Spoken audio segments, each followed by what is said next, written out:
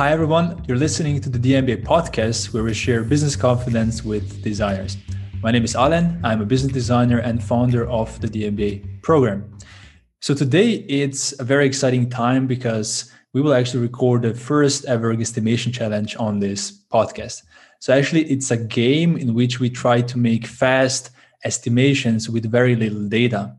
For example, a question could be how many miles of highway does UK have? Which was actually a practice question we just had with Martina and Brian before we went into recording. So basically what we do with this type of question, we give the two players basically a chance, 2.5 minutes to try to estimate the exact number and try to get as close to the correct number without doing any research or using any resources. So they can only use their calculator, pen and paper, and that's it. So this game basically imitates a real-world scenario on projects where we sometimes need to estimate certain numbers with very little data, and that helps us understand better the viability or feasibility aspect of our projects. Things like understanding the size of competitors, things like understanding the potential revenue for certain products or services, and so on. We'll talk more about that also a bit later during the game. So players will hear a guesstimation question, and each of them will prepare their estimate. And the one who will get closer to the correct answer will get 10 points. And we will play 4 rounds of estimates. So in each round, 10 points are available. But both of them can also ask for a clue. So if they ask for a clue, they can only win 4 points. That's the maximum because they have an advantage, informational advantage over their opponent. So there's also a little bit of strategy involved here. And in the end, the one with more points will win. But that's not the point. The point is that we learn how to do the rapid estimations. So now let's meet our contenders today. Brian, Martina, welcome. Hello. Hi. Maybe just to kick off things, quickly introduce yourself. I'll let Martina go first. Thank you, Brian. So I'm Martina. I'm innovation consultant. I spent a couple of years at Daimler as innovation team lead at the Daimler Innovation Lab, and also spent some time at McKinsey. And right now I'm freelancing. I'm advising startups how to be more customer-centered in their innovation endeavors. And thank you so much for having me, Alan. It's a pleasure to host you.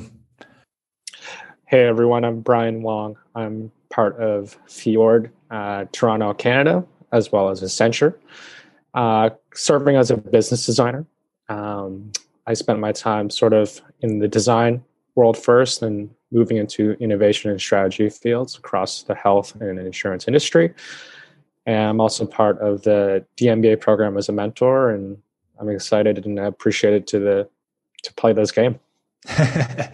Yes, actually both Brian and Martina are also mentors in the DMBA program, where they help DMBAers gain business confidence by providing feedback and guiding them through the program. Which also reminds me that the applications for the upcoming DMBA are open right now. So the next program starts on March 1st. And if you're looking to gain business skills relevant for designers, have a look at d.mba/course, or you can also apply on d.mba/apply. But now let's get into the game. So I prepared 4 challenges. We'll play 4 rounds. As I said before, each of you will get both of you will get 2.5 minutes, 150 seconds. And during that time, you can raise your hand and ask for a clue. Good. Let's go to the first question, which is a little bit more businessy. So to kick off, maybe something that you will find more close to your home. Okay. So what is an average daily revenue for a McDonald's restaurant, assuming all restaurants work every day of the year? So let me repeat this. What is an average daily revenue of an average McDonald's restaurant? That's basically a question. And let's just assume all of them work throughout the year, every day. So I will drop this question also in chat so you can have a look at it. But let me know if you need any clarification or if it's already clear. To be specific, we're talking about a restaurant, not all restaurants, a restaurant. Yeah, exactly. We're looking at one restaurant and what is its daily average revenue. I would wonder where is the restaurant located? This is an average, so it doesn't really Like matter. So global. across everywhere. Okay. Yeah. So Okay. McDonald's has thousands of restaurants. Yeah. So this is just an average. Okay. Yeah. That's an interesting. That's gonna be interesting to know. All right. Yeah. Let's Play out. then. Okay. I give you 2.5 minutes. Starts now. Okay. So Brian and Martina both have shared their answer with me in the chat. So this is now set in stone. So before we go into the result, both of them will now explain how they got to the result, because this is the thing we want to learn about. How do you get to these estimations? So Brian, do you want to go first? Your estimate was $12,000 is an average daily revenue for an average McDonald's restaurant. Sure. I went bottom up. I thought about how much people spend on an average order, and I got to $7 because there's a lot of people that buy just coffees and a lot of just one burger, but then there's people that buy combos on the higher side. So I just took straight in the middle, just say, let's say $7. I looked at operational capacity of it takes 3 minutes per order, whether it's a cashier or whatever at a drive-through. So I calculate that within the hour, what someone could serve on that basis. So they could serve 20 customers per every 3 minutes. So that brings it to, what was it? $140 per cashier. I multiplied that by 4, assuming there's 3 cashiers plus the drive-through. That got me to $560 per hour. Mm-hmm. And that enabled me, 140. So times 4, that's $560 per hour as far as operational capability. Not every McDonald's is 24 hours, but a lot of them are open till like 1 or 2 a.m. So I assumed 18 hours a day because they got it. For some McDonald's, they clean, or for smaller cities, they just close. They don't run 24 hours. So that came up to 10,000. And then I did, thinking about additional revenue stream of partnership models, local advertising, just any type of random bonus. I added 2K. And that got me to 12. Okay. So every day 12K. So this would be in a month, roughly 36K, right? Yeah. 360K. Yeah. Good. And now, Martina, how did you get to so first of all, what is your number and how did you get to it? Yeah, okay. I didn't, this is my number. Okay. 11,520. I got to, so this was a challenge for me because I don't usually go to McDonald's. But actually this summer I've been to McDonald's in a German highway and this is my math. So I did estimate they have 4 counters and they have taken order each counter every 4 minutes and the order is average 12 euros. And they're open from 6 in the morning to 10 in the evening. This comes to 16 hours, 960 minutes, 240 orders per day times 12 euros times 4, and it comes to 11,520. So Brian has $12,000 per day. And you, Martina, again, 11,520, right? Yeah. Yes. Very close. Yes, very, very close, which is actually quite unusual. But when you're right, you're right. But actually, you're not. But okay. So according to McDonald's 2019 annual report, the whole company made 21 billion in revenue. Yeah. Now they have 38,500 restaurants. So if you divide 21 billion with 38,500 restaurants, you get an average yearly revenue per restaurant of 500.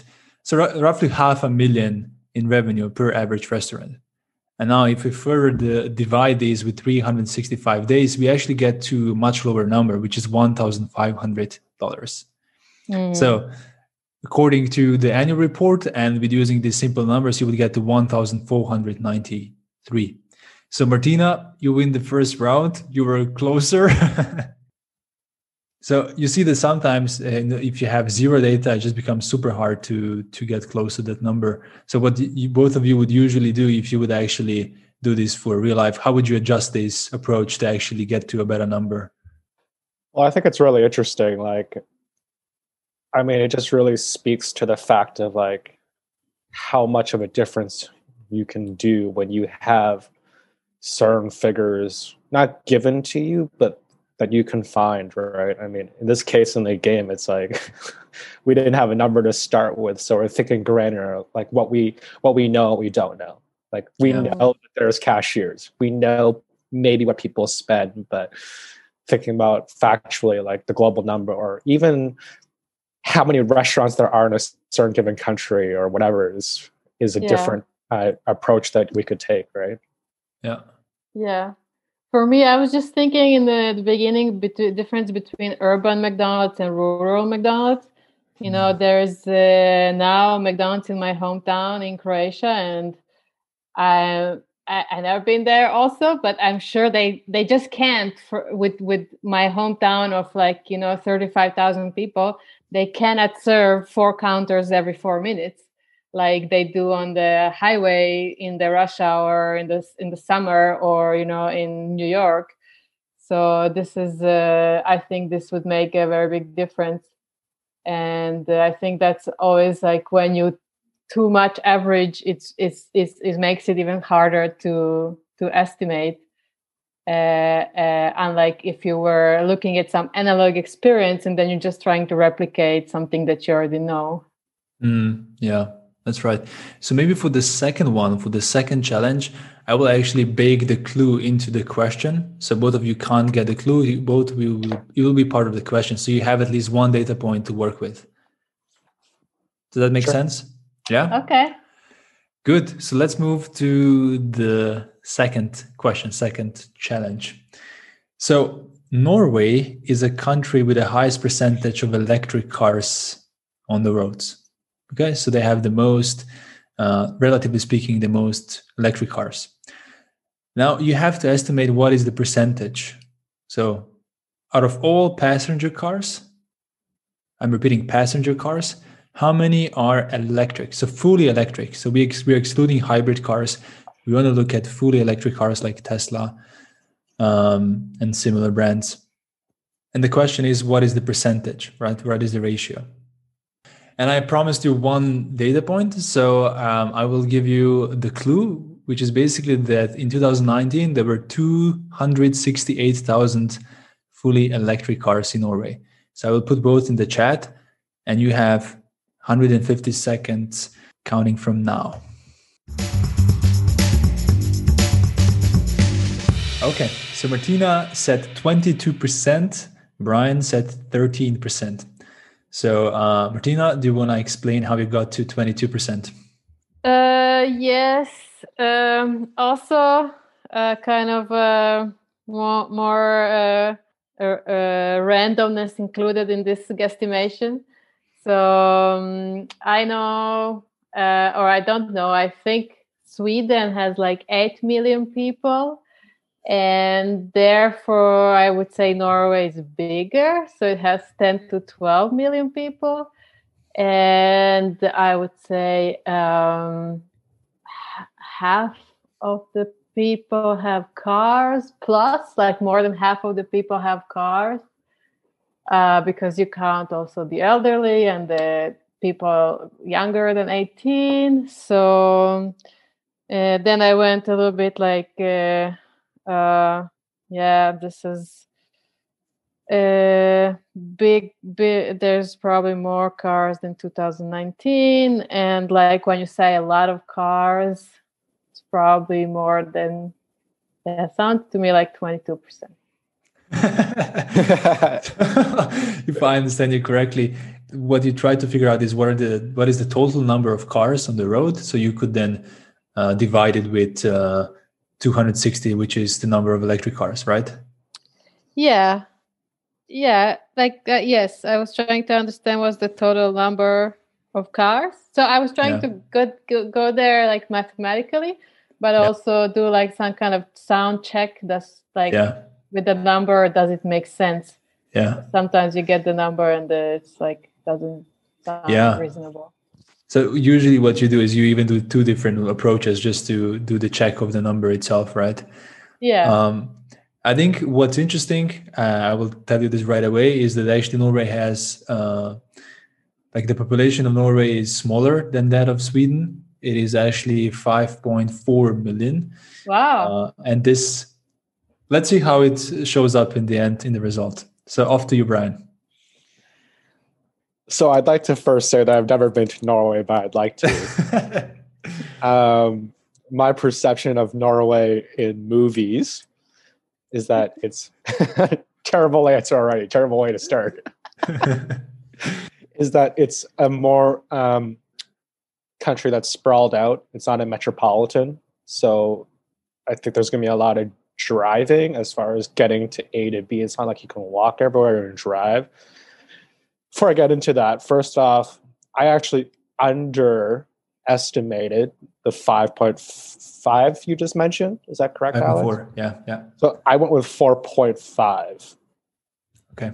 And then I looked at the idea of like, well, everyone's got to drive because everything's sparse. So I estimated 70% of that population has a vehicle or has access to that vehicle, household.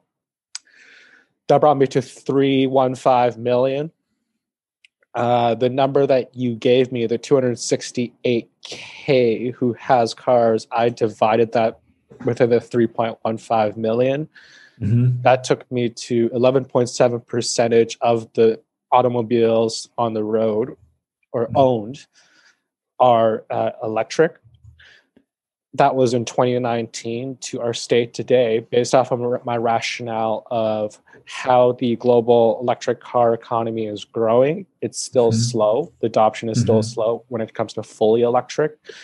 The other big factor is income power to afford those vehicles. Now, I'm not sure what the median is in Norway, but I'm assuming because it's a smaller country, the higher class income opportunities are going to be a little less than a lot of the big countries who are very much developed and economically designed to have more high income jobs. So I took that into account. So I gave it a small fraction of just a little bit of growth. I came up to 13% in today versus 11.7 in 2019. Cool. So yeah, I mean, you're totally right that actually Norway has a lot of even tax cuts for electric cars. That's why I have the best and the highest adoption. Like, for example, you don't have to pay a VAT on a car. And mind you, VAT in Norway is gigantic, 25%. So that's a huge saving.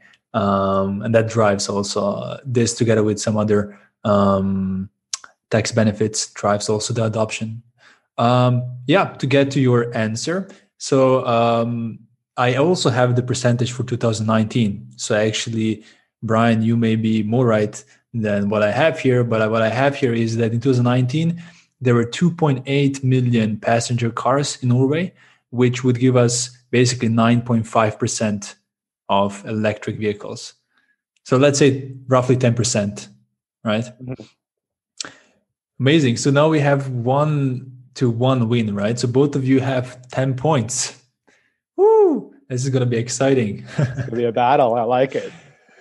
What I really find interesting about these first two examples is that you both took the bottom-up approach for the first one, and now you both took the top-down. So just for the listeners, the difference is that sometimes when you're estimating, you can either start with a very large number and work your way down, or the other way is you start with a small, very specific thing you're more comfortable with, and then work your way up. So like in this case, we started with the population, which also Brian and Martina didn't know, but at least they could estimate it pretty accurately. And then from there, we worked our way down to the cars. And with the McDonald's, we actually started with, okay, how much does one person spend? How many individuals can we serve? And then through that, we got to the number. So these are basically the two options we usually use, right? And depending on the case, then you choose which one is more appropriate. Good. So ready to go into the third one, or do you have any comments about using also this stuff? Anything you wanted to share? No, I'm ready. Yeah. And excited. Yeah. Okay. Good. So this one is a little bit more digital, and it can be useful also for, let's say, if I'm designing a process or if I'm designing feasibility of my product, I'm trying to understand what is the bandwidth of my product. Okay, so the question is, how many search queries does Google have? Does Google need to process every second? Oh gosh. Yeah. And again, I will give you one help, a clue. Yes, please. Okay? Yeah.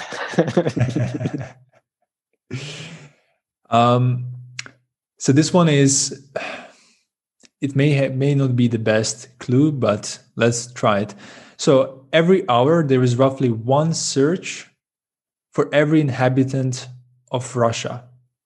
So the answer is search queries globally, but you're giving us Russia as a identifier. So the clue is not like related directly to the result. So clue is more an hourly number.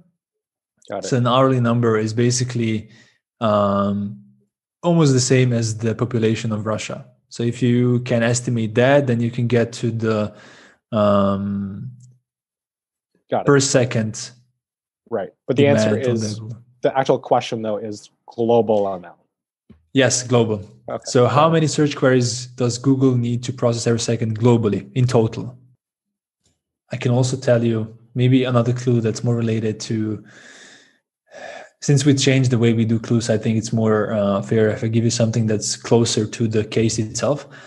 So Google basically is being used by almost 90% of all the internet users, and there are 4.4 billion of them.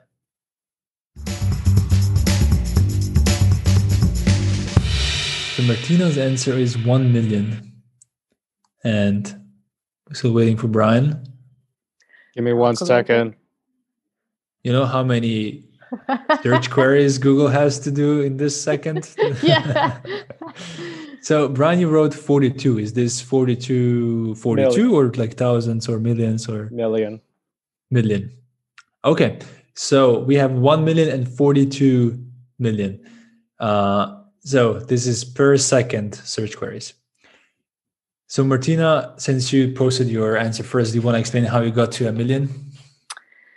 So yeah, one of the clues was that there's 4.4 billion internet users. 90% of them are Google users.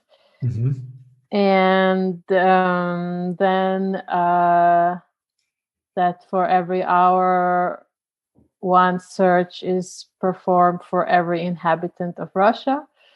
And that seemed to me like a good, like I see generally this 4.4 billion users. Some of them are very active users, mm-hmm. like power users, and the other ones are passive users. They might not use like the differences might be very large.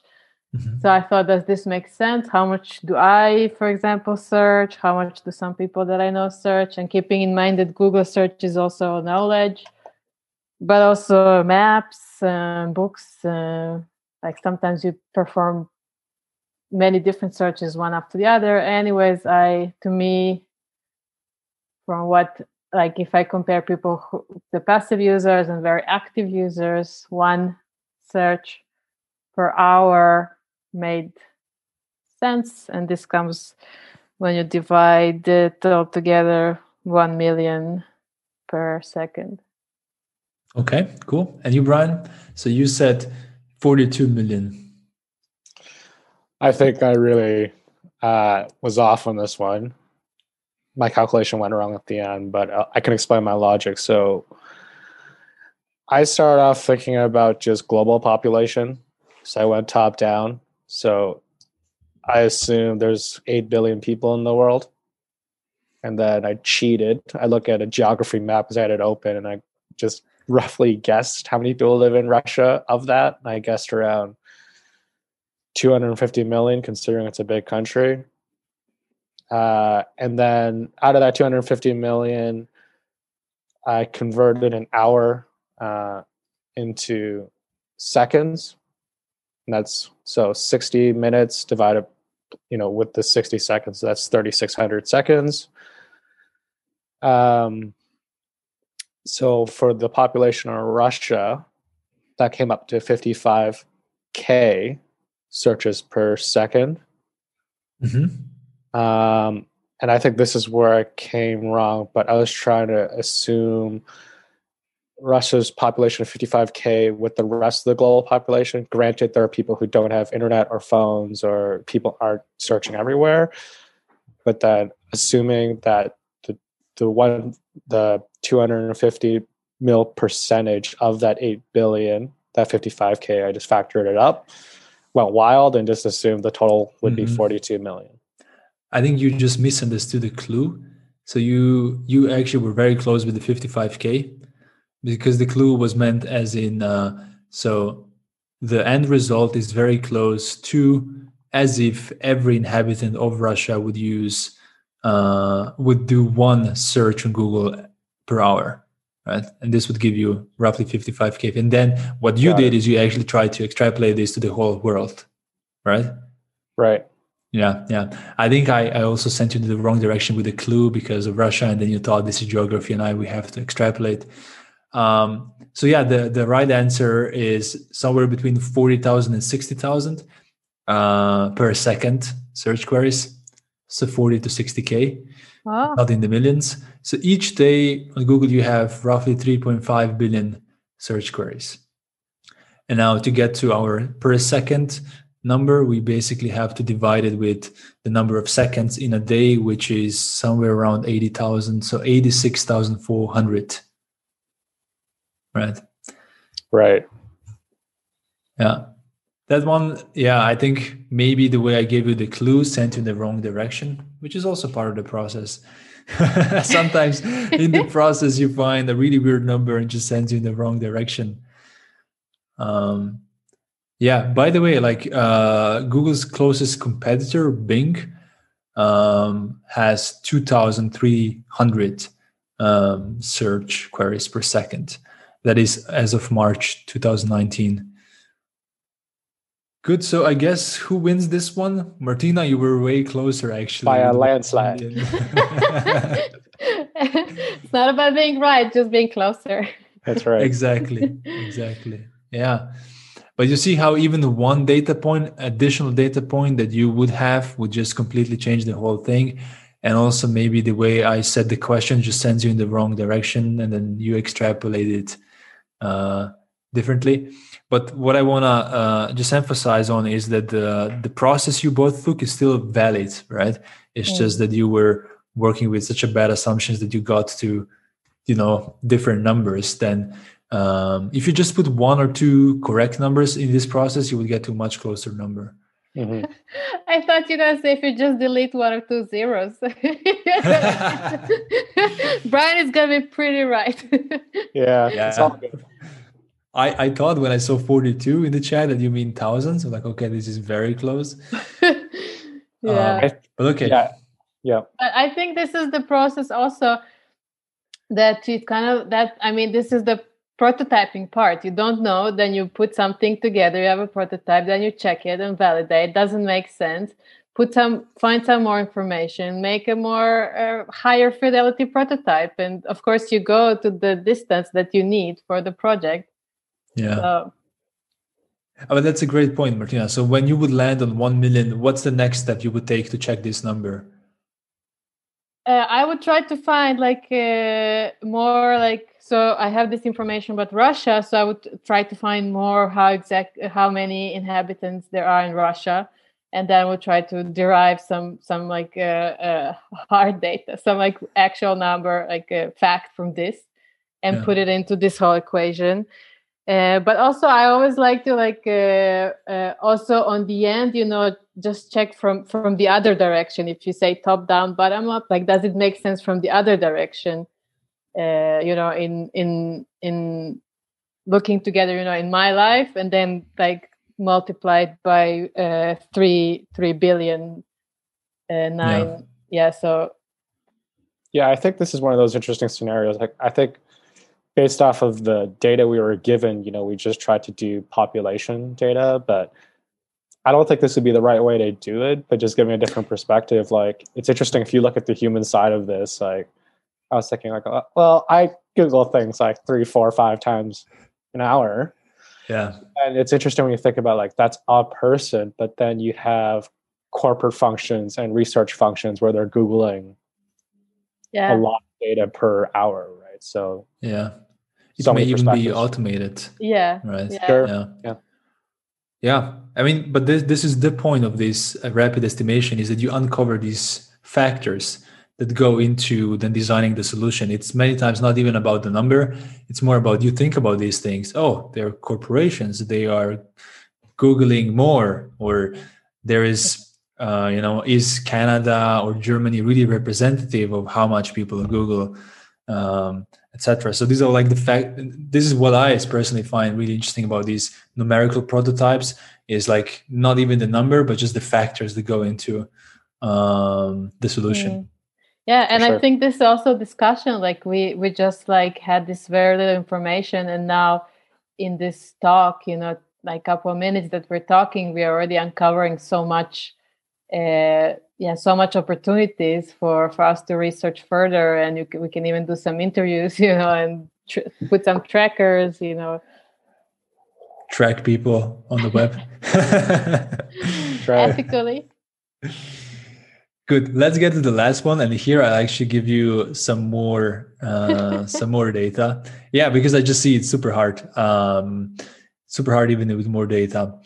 Okay, so this one, I think you can look at it from perspective of what if I have an idea and I'm trying to understand how many people I could are potentially interested in such an idea. So we will travel to Japan, from Russia to Japan. So the question is, how many cats, so pet cats, are there in Japan?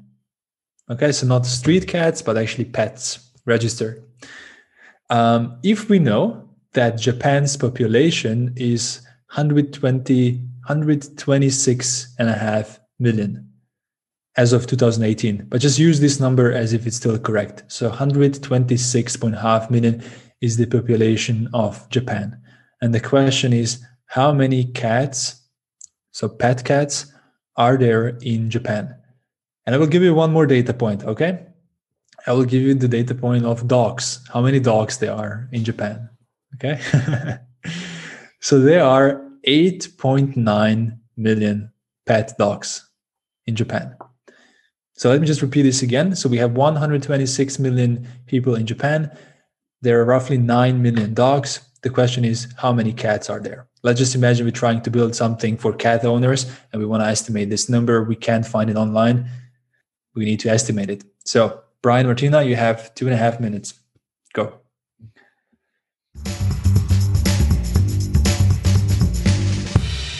Oh, we are very close. Ooh, okay. So, we're very close. Martina said 5.5 million kitties. And then we have Brian with 5.9 million. So let's start actually the discussion with Martina, but you have to start off first if you're a dog or a cat person. Oh, I am a dog person. But I like cats also, but only my cats, not other people's cats. That explains why you said that there's less cats than dogs, right? Yeah. I wrote this down. There's like cultural thing I'm interested in and personal bias. Mm-hmm.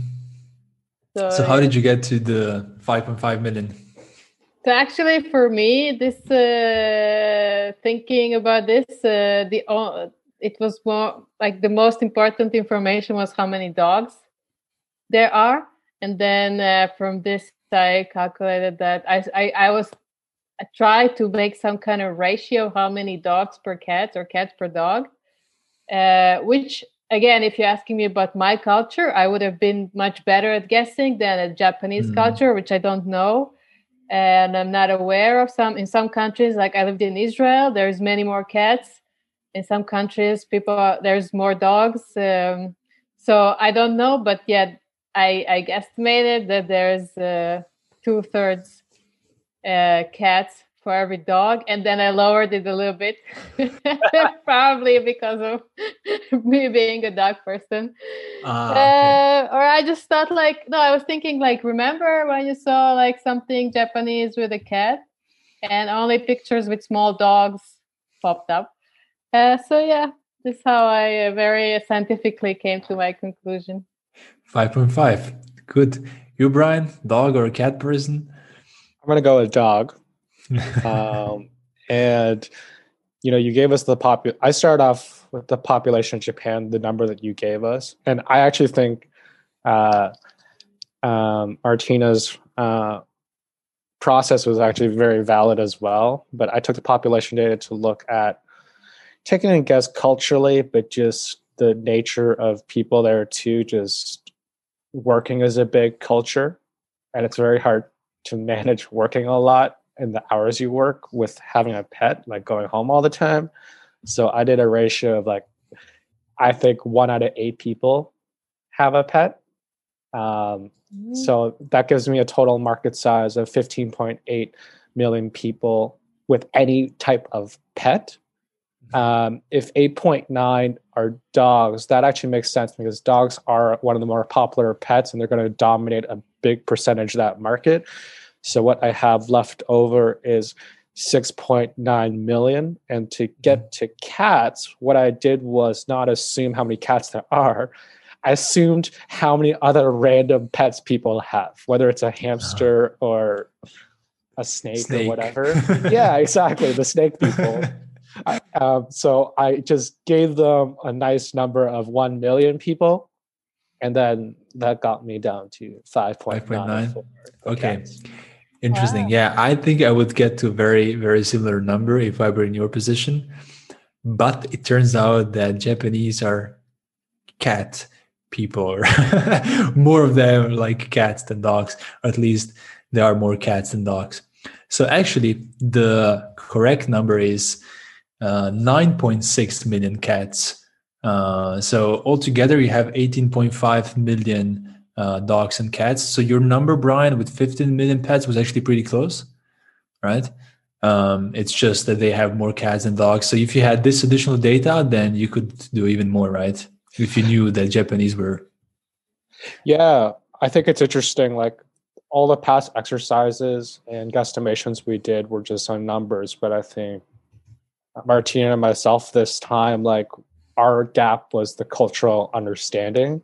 Mm-hmm. And now that when I look back on it, for example, 15.8 as the total market size, if I had a perspective on how much there are cats, or it's the most dominant pet, then I would have factored up on just who takes the market, right? I'm just looking up where the Hello Kitty is from. It's from Japan. Yeah. That could be one clue. There you go. There we go. That's the power of Google, right? It helps you give these small hints that then lead you into the right direction. Or the wrong one. Yes. How many times? Yeah, how many times, I'm really curious, do you in your process come across conflicting data?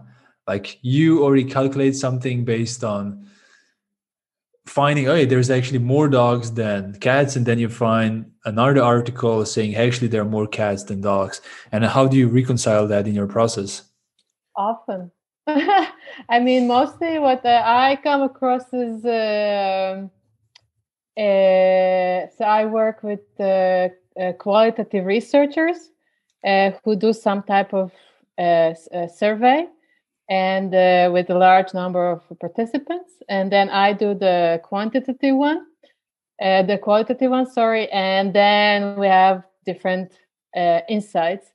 And here, often, we come to very different very different insights about the person, but of course, or about the people. But of course, depends a lot how you ask questions, which can be very misleading in the qualitative surveys. Yeah. And also in quantitative, if you quantitative, if you are asking leading questions or things like that. I think, being part of being a business designer, like I think the struggle most of the time is that some of our wacky ideas or just new markets are just so unfounded or unknown. So it's not so much getting the right number. It's like you yourself feel like you're digging into new ground, and a lot of times you're making up new numbers, right? So getting to the point of numbers of like what is most realistic or have some form of sanity, I think that's the biggest challenge. And I think proving that out, is a very difficult process. And like Martina mentioned, you can do surveys on all those different facets, but a lot of the times it's like yielding a very traditional number.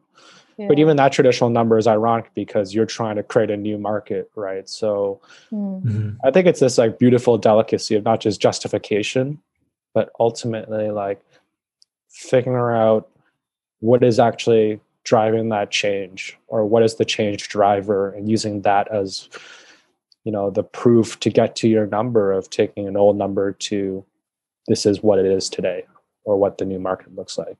So yeah, especially when it's new markets, new products, new services, that's tricky. And then that's the trickiest case. You usually then start just with bottom up, but then try to look at the closest competitors and see if their volume is kind of close to what you're looking at or not. But you may still be off because you're creating a market, right? So yeah. Sorry, Martina, go ahead. No, exactly, because you're in the process of creating it and in the same time kind of testing it. So you're also influencing the market by itself by doing this testing or validation. So I think it's a very sensitive thing, not to get this comfort in data, to think like, oh, I did the survey and 70% of the people would buy this product, which means not a lot. So I think finding this fine-tuning of which kind of data you're actually looking and how to, like, what can you use for your benefit or for creation of this new product, and what you don't want to use. Being very aware of kind of like the quality of information that you're taking into. I think it's very important. So what we've done to date may almost feel like, hey, you just came up with some random numbers and like, how can this be beneficial? What would your response be to a person saying that? Martina, do you want to go first?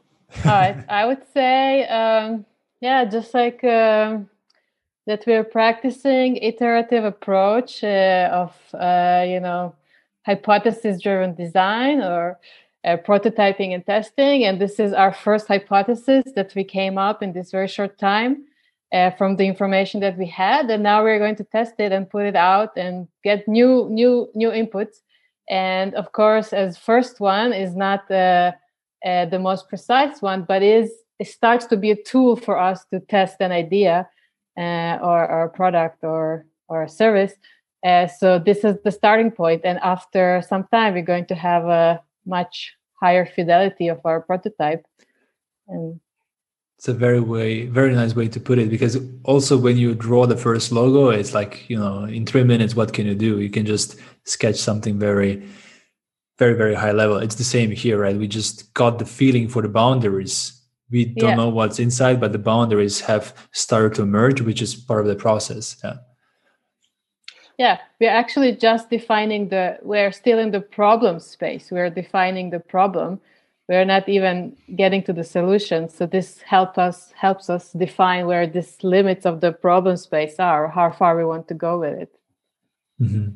Yeah, I agree. I think there's a lot of power in iteration. I think mindset-wise, just entering the mindset of like, I'm okay with being wrong. I want to be proved wrong until we get it right. So I think that's sort of the mindset. But I think tactically speaking, when you look at a very, design-based focused outside of numbers, just the idea of making and generating if we took an example of like draw 10 cars and they all have to be different, you would draw 10 really different cars. You might draw a spark car. You might draw one that's realistic. You might draw one that looks like the Flintstones.